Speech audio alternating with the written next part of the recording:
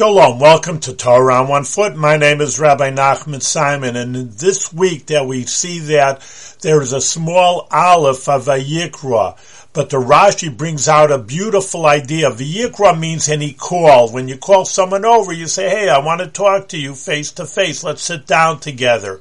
But by Bilam, which we'll learn about in the Sefer Bamidbar in the book of Numbers, that Hashem did talk to him because he was a prophet, even though he was very evil. It's a Vayaker. That means, like in Hebrew, you would say, Makara, what's happening? He just occurred to him.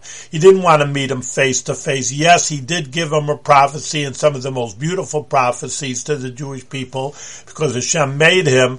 But on the other hand, he didn't like him that much because he was an evil person, and it just occurred to him. So who Hashem likes, he talks face to face. He gives them his panemius, his inwardness, and the other people are just very external meeting to them.